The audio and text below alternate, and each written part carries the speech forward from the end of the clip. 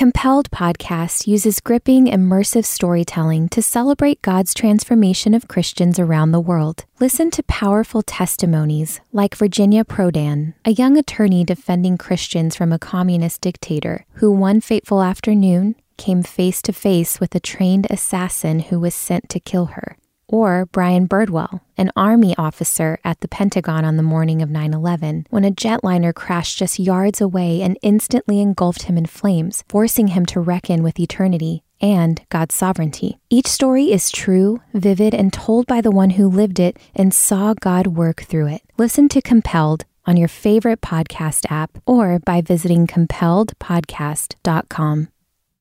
This episode of TGC Podcast is sponsored by Acts 29 with an invitation to their 2024 Next Conference happening April 15th through the 17th in Dallas, Texas. You don't want to miss this great lineup of speakers, including Sam Albury, Matt Chandler, Brian Laritz, John Piper, and more. The Next Conference will equip and encourage church planters and church leaders of all types for church ministry. To learn more and register for Next, visit acts29.com/next. TGC Podcast listeners will receive a special discount of $20 off registration prices by using the code TGC. Again, visit acts29.com/next. That's acts29.com/next.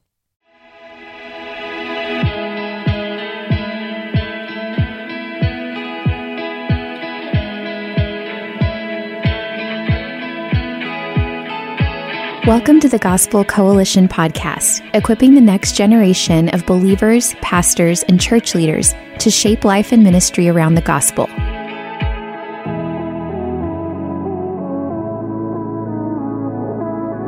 On today's episode, you'll hear a panel discussion with Suzanne Bates, Courtney Doctor, Danae Pierre, and Ruth Jo Simons, moderated by Vanessa Hawkins, on how the gospel helps us pursue ethnic diversity. This message was given at TGC's 2021 Women's Conference. I'm Vanessa Hawkins. I'm the Director of Women's Ministry at First Presbyterian Church in Augusta, and I also serve as the Diversity Advisor for PCA Women's Ministry, and it is my great privilege to serve as your moderator today for our discussion. I want to introduce you to our panel. We have with us, not necessarily in this order, why don't I introduce you in order? Danae Pierre. Danae is the leader of the Surge Network, movement of local churches in the Phoenix, Arizona area. She serves on the North America leadership team for Redeemer City to City. And she is the founder of Foster Care Initiatives and ministers alongside her husband, Vermin, who is lead pastor at Roosevelt Community Church. Welcome, Danae. Thanks. Hi, good to be with you guys. We also have with us here Courtney Doctor, the author of this awesome Bible study that we're all gathered and learning from right now in the book of James. She is a itinerant Bible teacher, conference speaker, retreat speaker, and she's the coordinator of women's initiatives for the Gospel Coalition. Welcome, Courtney Doctor. And so pleased to have joining us Suzanne Bates. Suzanne is the Associate Dean of Students and Assistant Professor of Counseling at Covenant Seminary in St. Louis. I have the privilege of benefiting from Suzanne's work in a cohort group that still blesses my life to this day. She also serves as staff counselor at New City Fellowship Church in St. Louis. Welcome, Suzanne Bates. And last, certainly not least, my newest friend, Ruth Jo Simons, best-selling author, entrepreneur, and speaker. Ruth is and very talented artist, may I add. Ruth is the author of Beholding and Becoming, The Art of Everyday Worship, and Grace Lace, which won a 2018 Christian Book Award. Please help me welcome Ruth Jo Simons. So, just with the increased awareness of violence against Asian American and Pacific Islanders, particularly women, currently getting widespread attention in the news. Outcries from African Americans concerning voter suppression and unsafe policing continues to fill our cultural moment as well. Children remain separated from their parents at the Mexican border. First Nation peoples have ongoing legal battles for rights to land they once owned. Opportunity for disunity abound. Disagreements are many, and it's just so easy to be swept along by the loudest outcry. Scripture clearly shows that all of humanity as being made in the image of God. And it upholds loving God and neighbor as the greatest commandment, gives us a glimpse of the complexion of heaven that we are to live into in Revelation 7 with every tribe, tongue, and nation united in worship to the one true King. Yet, knowing all of that, we think of unity and diversity as being just a response to racial tension sometimes in the broader culture, and not as the foundational truth or the gospel imperative that is given in Scripture and to Christ's church. So today we are hoping to have a gospel-centered discussion and we're wanting to look at a few things, 3 things in particular. We're wanting to look at the motivation for and the necessity of having these types of discussions. We're wanting to talk about some of the barriers to gospel unity. And we're hoping that you leave with some practical ways to move forward and encouragement for pursuing gospel unity and diversity. So that's the stage. That's where we're going. And let's jump right in to our questions. So let me ask, what must our necessary motivation for unity and diversity be in the church? Where in Scripture have you seen a precedence for such a conversation about unity among different ethnic groups?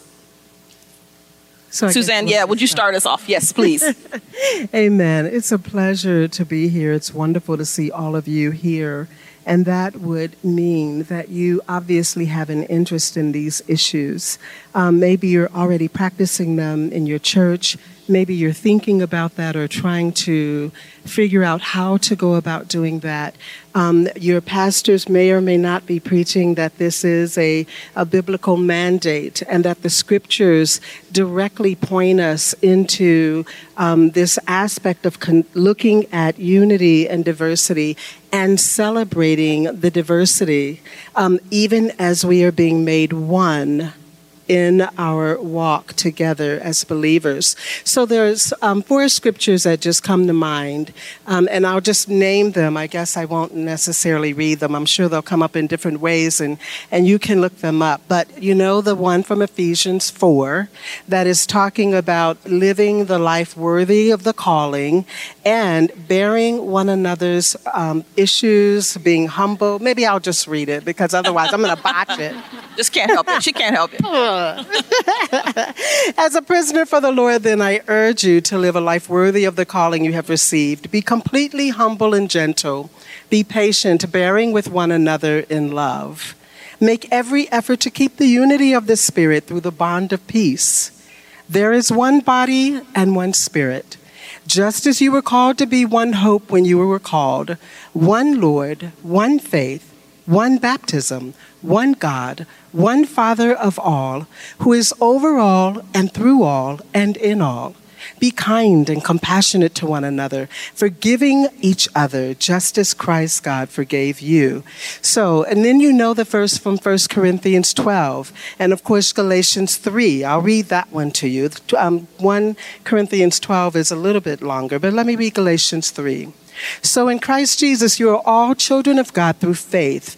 For all of you who were baptized into Christ have clothed yourselves with Christ. There is neither Jew nor Gentile, neither slave nor free, nor is there male and female, for you are all one in Christ Jesus. If you belong to Christ, then you are Abraham's seed and heirs according to the promise. And then, of course, you all know the one from Micah 6:8.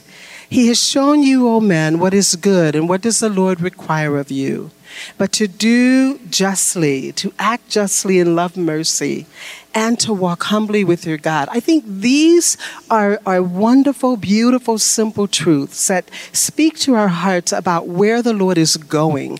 You know, the whole Bible is a narrative about where God is going with his people.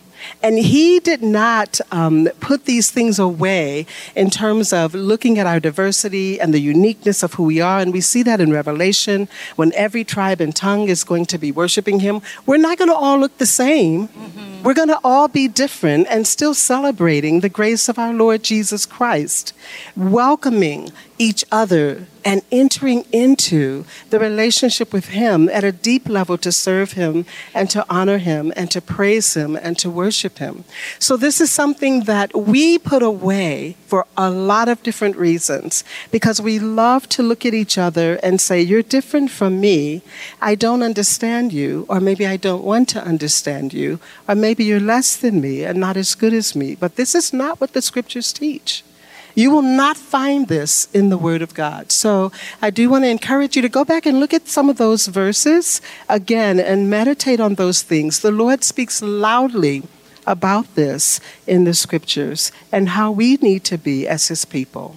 That was very much worth reading. Thank you so much, Suzanne. Such unifying language. There's no ambiguity about what was required and what was being called for there. This oneness that we hear all over those pages. And so thank you for that, Suzanne. So let's talk about how that looks on the ground and what some of our distinctives are in light of some of those commands. How might the way Christians have this discussion be set apart from the way the rest of our nation is talking about it? It's so contentious everywhere that we look. How are we to be distinctly different in our conversation? And how in particular is your community seeking to be set apart in this way?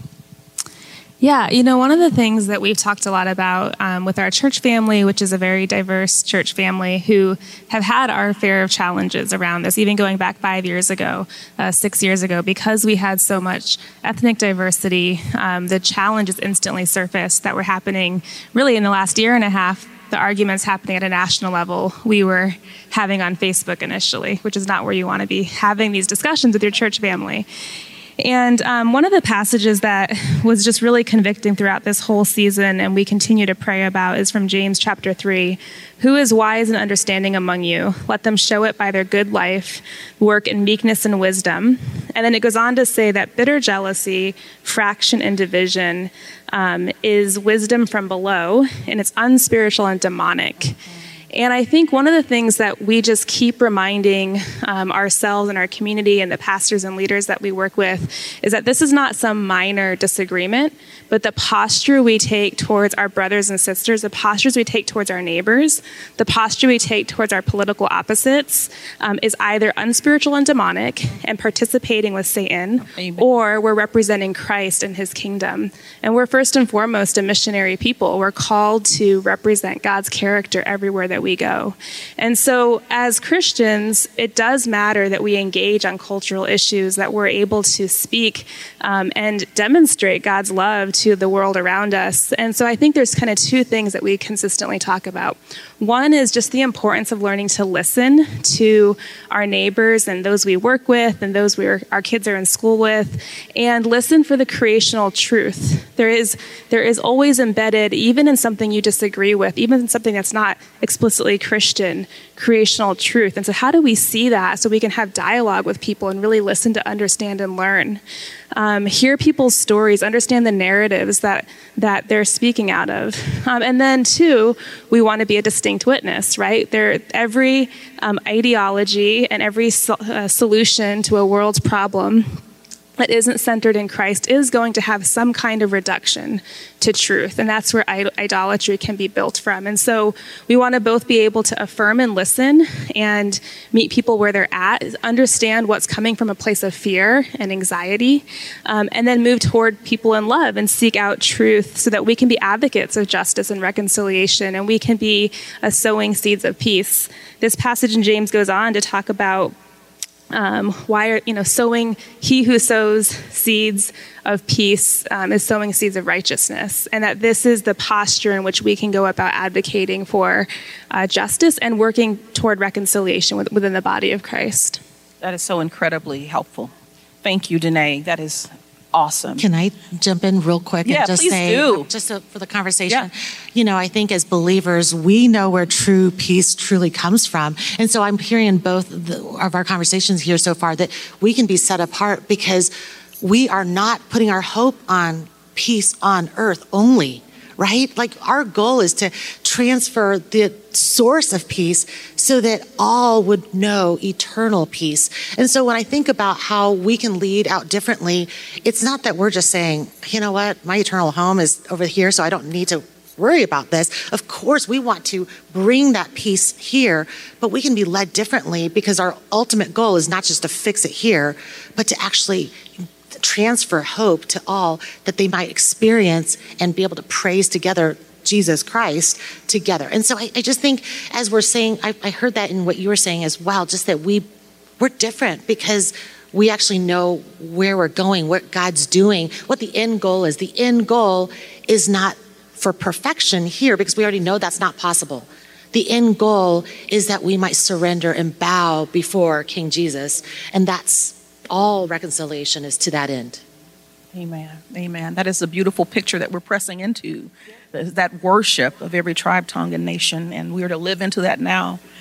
So let's talk a little bit about barriers then to this discussion. How has the conversation in particular on unity and diversity changed in the past year? I mean, our cultural moment has been so filled with opportunity for dissension in the conversation on racial and ethnic diversity. So how do you think that this social unrest that we've experienced in the past year has affected the conversation on unity and diversity in our culture and in the church? I'd love to hear from whomever. Yeah. Suzanne, why don't you start? All right, I'll start. All right, there's so many barriers, you all. This is one of the things that the Lord did in my life many years ago is He put in me such a deep desire for there to be reconciliation with men, and particularly across ethnic and sociological. Thank you. I got to get the word out. Situations and things of that nature. And part of that is because I was bullied. And I was bullied in the Black community badly, actually, by my own kind. And then I was rejected in the white community. And I just sought forever trying to figure out, where do I fit in culturally? Do I actually have a place? I never wanted to be white, but I did struggle with being Black because I felt like that was not going to ever be acceptable. And I would not be able to have a voice in that or be special in that or be seen in that. And as I have looked at these issues over the years of my life, I would say that there is one theme that is undergirding much of the barriers to why we have such a hard time with this truth that the Lord puts before us, and it is fear. Mm-hmm. It is fear. We fear people that are different from us. We fear if we like those people, how will we be treated? How will other people respond if we support them and if we're an advocate for them? And so what we do is we compromise, as Jemar Tisby talks about, when he talks about the color of compromise. And we are quick to actually say, I'm just going to be silent. I'm not going to act as if this is a problem. So part of it is a lack of an awareness, a lack of a caring that I think is oftentimes driven by a fear factor. Mm-hmm. And when we are able, the word tells us that perfect love casts out all fear. And God's love is the only love that is perfect. As we embrace this love that He has for us, seeing us uniquely as individuals, just the way we are, as we embrace that aspect of our being, then we are put in a position, we are being made ready, if you will, to be able to embrace that with another person in their being. And so I see that as a huge barrier. Other things that have come up over the last year that we've seen, a lot of anger, a lot of frustration. A lot of times people struggle too with the same questions that I had. Where do I fit in? At Covenant and other spaces, I have had people say to me, well, I'm ashamed of being white now, that I'm finding more about the plight of African Americans or Asian Americans in the world, Native Americans. And don't change being who you are. Be who you are. And so I get the opportunity to speak that into their lives. But that becomes another barrier because once they're thinking I have to be something different from who I am, then they're actually still not embracing who I am. And I want them to be able to see me for who I am and not try to be me in order to understand my experience. So we are afraid of hearing others' experiences. And even if we were to stop and ask ourselves a question, what is the barrier? What gets in the way of me believing and hearing another's experience? We can find out what is really there. So this is something that I think we have to take a look at very deeply and talk to the Lord about and say, make me perfect in your love so that I am able to not be afraid of those, especially who are different from me. That is so helpful. That is so helpful. And I just can't help but think that sometimes also that fear that you're talking about, that resonates deeply with me, what you're saying. But that fear sometimes comes from a wise assessment of I'm counting the cost. Because this conversation is going to cost me something. Exactly right. It's going to cost me something. It may cost me some bad beliefs, or it may cause me some discomfort. It may cost me friends if I change how I see. And so just assessing the cost, that can be scary.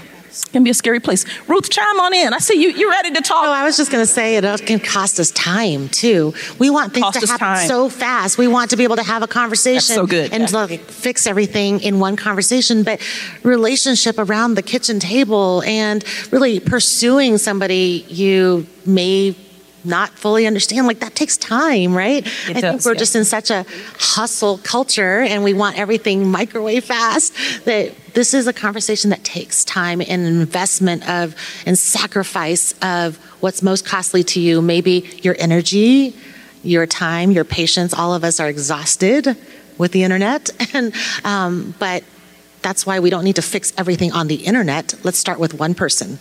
Let's start with one relationship. Let's do it locally. Let's do it within our communities and stop feeling like we have to immediately change everything across the world. Just start right where you are, Okay, you guys are making it really hard to move this conversation forward because we could just stay in any one of these places. So I'm going to move us forward. Let me ask this. Much attention has been given to the multicultural response to widespread racial tensions in our nation. Unlike anything I've ever seen, we see a multicultural response, for instance, to aggressions towards the African-American community. That has been encouraging in some ways. Why do you think the response from majority culture, I'm going to ask Courtney this one, why do you think the response from majority culture has been so heightened in the face of the racial uprisings in the late spring of 2020? And then I want to ask you a two-part question. Of course, I would do that to you, wouldn't I? How would you encourage our other majority culture women in the room who are seeking to grow in their own awareness? Well, it's a great question. It's been a hard year. It's been a long year. And I would say that for majority culture, if we might have been able to say that we sort of fell along a spectrum. Some parts of that spectrum more populated than others, for sure. This year, or even the past several years, have caused more polarization. There's more division in majority culture, but there's good news in that. There's really, really good news in that, because in the side that is saying, I'm waking up. I'm becoming more aware. I'm learning. My blind spots are having lights shown on them.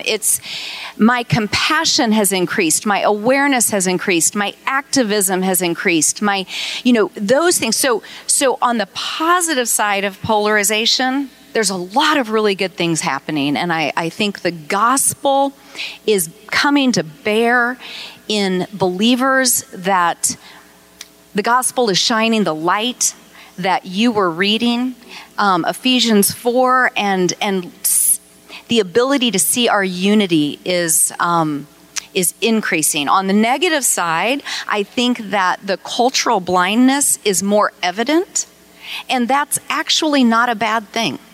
That at least it's more obvious, at least it's less tolerated, it's more observable. So I think that there is a polarization happening in majority culture, and it's not an entirely bad thing. So I'm asking the Lord to do a work in that and to increase all of our awareness. You asked what I would do to encourage my majority culture friends that are here and that are online. And I would say, first of all,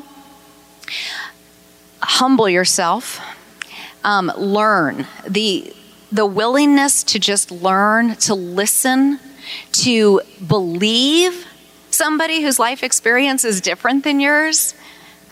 You were talking about the cost, the ability to say, I'm willing to lose my old narrative. I'm willing to lose a narrative that I've believed for far too long as I learn and as I believe my brothers and sisters that their experience is different than mine. And so humble yourself, learn, and ultimately it's what Ruth was talking about. It's moving towards not just love of each other, but love of Christ. We can't love Christ and love his word and ignore the gospel imperative to love each other. So it's a way of loving each other, but loving each other is not actually the end game. The end game is love of Christ and obedience to him, and these are imperatives that he gives us. I would also say in learning, learn locally. So I think it's become really challenging how many of us are now beginning to listen to these national voices and bloggers. When we have local pastors, local leaders, friends from different backgrounds, sister churches that are made up of different people groups in our church, and to be able to seek out listening at a local level is really, really important, because we don't just need the most articulate kind of argument about which side to pick. We need to really engage in what it means to be reconciled people. When we talk about, majority culture waking up nationally, it's not necessarily happening at the same rate in the church. And part of that is we're more segregated, at least if you're comparing it to our cities, right? I live in a big city, and it's very awkward to walk into it's very rare that you walk into any place, a grocery store, a coffee shop, a library, a school that's not incredibly multi-ethnic, but not true in our churches, right? They're very homogeneous, and those of you who are living in different parts of the country, that might be different for you. But our nation is becoming more global as a whole, but our churches aren't. And so we just have to. I think we need a season of humility, of listening, to your point, of learning, but really seek out, local voices that are being honest about our long 400, 500-year history, how that history has shown up in our own region of the country, and what does it mean then to enter a process of just prayer and listening and lament and learning, especially when we're new to the topic. That is so good. It's so powerful to understand our own local context and to allow that to give us entrance into the broader conversation. So powerful. Thank you for that. Wanting to also thank for one of the huge barriers that's kind of been that has complicated conversations, I would say, with regard to race and culture lately has been the pandemic. It has exposed some fissures and some divides. And I'd love to talk about that from, in particular, from the perspective of the Asian community as well as the African American community. And so let me ask you, Ruth, the COVID-19 pandemic it's polarized us in a lot of ways. Aggressions towards Asian Americans increased during the pandemic, or we were at least made more aware of those aggressions in a lot of ways. For some, this may seem like a new development in the racial conversation. And I want to ask you, do you think this is novel? Is this new? And how might the church come alongside Asian Americans in the conversation toward racial unity? Can you talk to me a little bit about that? Yeah. First of all, I just would say, it is not a monolithic conversation, and I cannot stand here, sit here on this stage and speak for the entirety of the Asian American community. I can certainly share my own experience, but I love what Danae said about really seeking to learn locally. I think we are now at a point where we pick up our cell phones and immediately feel like we have to adopt a certain language that we see coming through our feeds.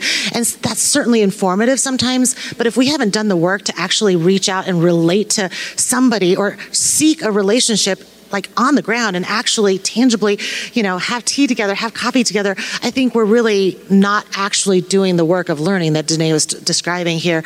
And so when I think about what Asian American community is experiencing right now, it's not that this is new. It's not that this is suddenly an issue, or it's an issue that only happened starting in the pandemic. I think what we're seeing right now is a lot of hurt and is a lot of reaction to perhaps a conversation that should have started a long time ago, possibly needing to address some of the bigotry and the sadness and the perpetual foreignerness.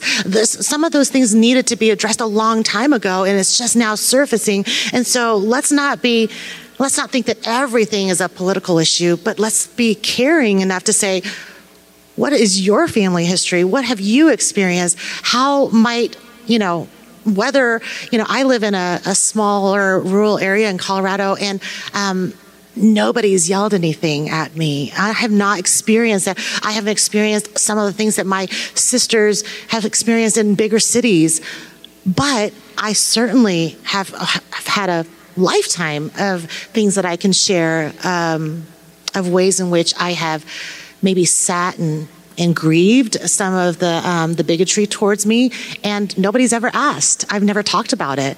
And so I sit here and I think, okay, is this a time where the church can say, let's not in fear, we just talked about fear, right? Maybe sometimes in the desire to really preach the gospel, we maybe forget to text or reach out to an Asian American person in our congregation and say, rather than assume the narrative, like, how are you doing? Right. And it's a complex issue, and maybe your heart is grieved in a lot of ways. Maybe nobody's ever asked you your experience. And so that's a really good start. I think rather than assuming that you understand the experience or that you don't understand the experience, maybe just ask. Maybe just begin by coming alongside and saying, I want to learn and know that the Asian American person in your congregation or in your community may be totally overwhelmed at the conversation that's happening right now. And he or she may have never really had an opportunity, an on-ramp to actually talk about this with anyone. And some of them are like, I've been feeling alone for a really long time. And so the conversation is really wide and broad. But I do think that it is a good time to invite that conversation and be open to say, let's dial it back a little bit from what even is the national conversation and say, let's get this personal. Let's hear personally what you have experienced and how, as believers, we can say, okay, allegiance to Christ causes me to want to bear this burden that you're experiencing, and that growing in compassion will cause me to want to engage on the broader conversation as well. Ruth, that is so helpful, because I think sometimes, and what I hear often, is people want to engage and they don't know how to. It's like, how do I even start that conversation? And so it's so helpful for you to give us some practical wisdom in that. But I also want to pivot to Danae, and I want to talk about how African Americans have been disproportionately affected by COVID-19. What in particular have you seen this dynamic? How have you seen it challenge unity in our churches and communities? Yeah, so I work with multi-ethnic networks of pastors, and really the first 3 months or 6 months of the pandemic, it was really striking to see our African American and Latino pastors who, in the first 6 weeks, were burying 15, 20 people in their congregation out of a church of 200. And then our white suburban megachurches of 2,000 were fighting over reopening and doing worship. And I think just to see, because of where people were ministering, what part of the city, and a socioeconomic gap, and the gap to access to health care, and just who was impacted first because they had more frontline grocery store, medical workers, all these different things in their church. It was just really heartbreaking. And I think as we've seen the year go on, and this really ridiculous, if our kids were having these kind of arguments, they'd all be in timeout for a long time. Right. And it's just this foolishness of and it's so complex, right? It's over a mask, and to see people leave churches and just the anger and all the heatedness over rights. And again, even if you didn't want to wear a mask. It's just like, we're talking about a mask, and just there's so much loss of life and so much pain and suffering in our low-income communities. The schools that our own local church work with, right? Like the schools in the downtown core, mostly Latino, African American, didn't reopen. Our middle class wealthy schools in the suburbs opened up right away. And so you're talking about a year of our kids in virtual school with parents who are taking the bus 2 hours for their job at Walmart. Like it was nuts, right? And yet we have just this, I think the Lord this year put on full display the consequence of how we are living and the foolishness that keeps coming out of our mouth and our behaviors. And you can look at the last year and say, it is so complex. If we think we can reduce it to one political party has the right answers, or one, on every level, the pressure just exposed how complex the injustice, the suffering, the inequality is. And so I would say it's, I think, and then after that, we had May 2020 and George Floyd and all these racial justice protests and all this flashback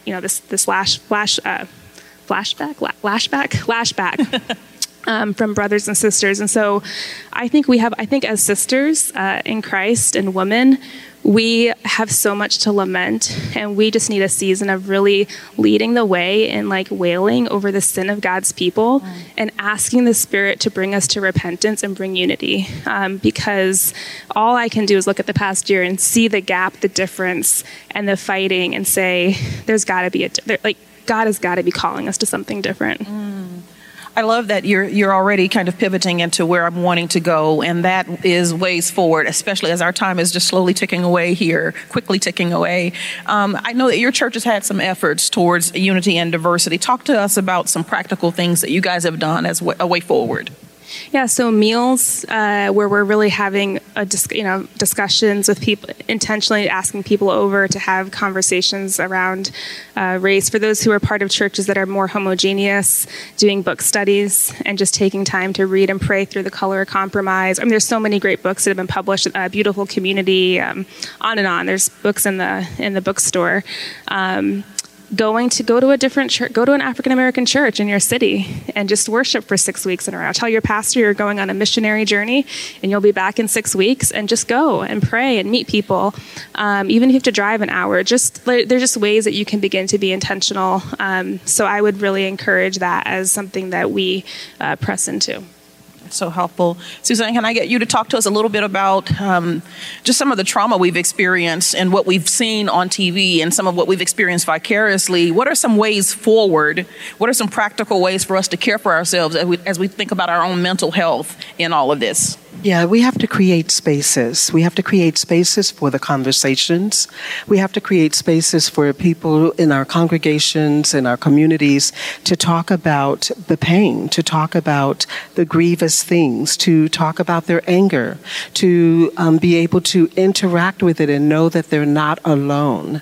When we are able to do that, then we have a deeper sense of, I'm not out here by myself experiencing all these emotions. When George Floyd was murdered, and I watched the accounts of that on television, and I'm a therapist myself, and I sat there in total disbelief, in anger. I was numb and numbed into silence, and it was actually a colleague of mine who's white American, and she sent a chat out to a group of us and said, hey, is anybody going to talk about this? We haven't said anything about it. And it was as if I was able to all of a sudden speak. I was so numb that it took my sister making a comment to allow me to have the space to bring it. And I live alone. So when you also live alone and it was COVID, everybody's in their homes, the tragedy of experiencing the trauma of that is real. And that's just one account, George Floyd. There are many, many others, some of which you may have had in your own life experience. And so what happens is we get triggered by the events that we're seeing.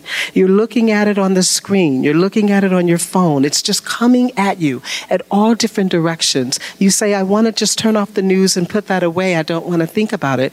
But actually, because we are believers and we love Jesus and we say we love Jesus and we want to love each other, it's like we cannot act like it's not there. But then we're triggered. And so we have anxiety and depression coming over us. We have deep grief and sadness. If we are not creating the spaces for the language of these things, the lament to happen, then we actually exacerbate the problem. And people will hold things in and try to control it themselves, but that's not actually the place of healing. Danae and Ruth, they were talking about the being local in the way that you're connecting. This is a wonderful way. It might be a neighbor down the street that is African American or Asian or Native American. And you know what? Go to them and give the space for them to enter in if they choose to. It's a complex matter. It's a delicate matter. Even those that are polarized in the dominant culture, one of the things that I had to become more awakened to myself was that, I had colleagues and friends of the dominant culture who were battling with their family members because they stood on the side of the injustices of things that were going on and acknowledging systemic racism and oppression, and their family members were not. And this becomes huge when you're standing in a position where you're like, my family and I, we can't even be on the same page. Where do you go to deal with this, to work through the issues? So we need community desperately. We need to create spaces in our churches, in our schools, in our neighborhoods, in any way that we can to have this conversation and allow people to just say what is, not fix it, not correct it, not tell them, you shouldn't feel that way, or, well, it really wasn't that bad, which is what people oftentimes do. Or we try to dismiss it.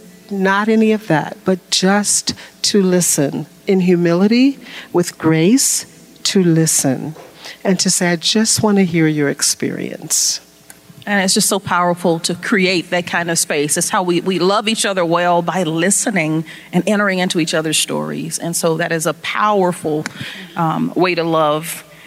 Ruth, can I, as we wrap this up, as we began thinking about wrapping this up, can I get each of you ladies to share a resource that you would recommend for our women that are gathered here today? And I want to start with you, Ruth, if I might. Sure. And I was just going to also say that I'm a big fan of us doing more work behind the scenes than we do on social media.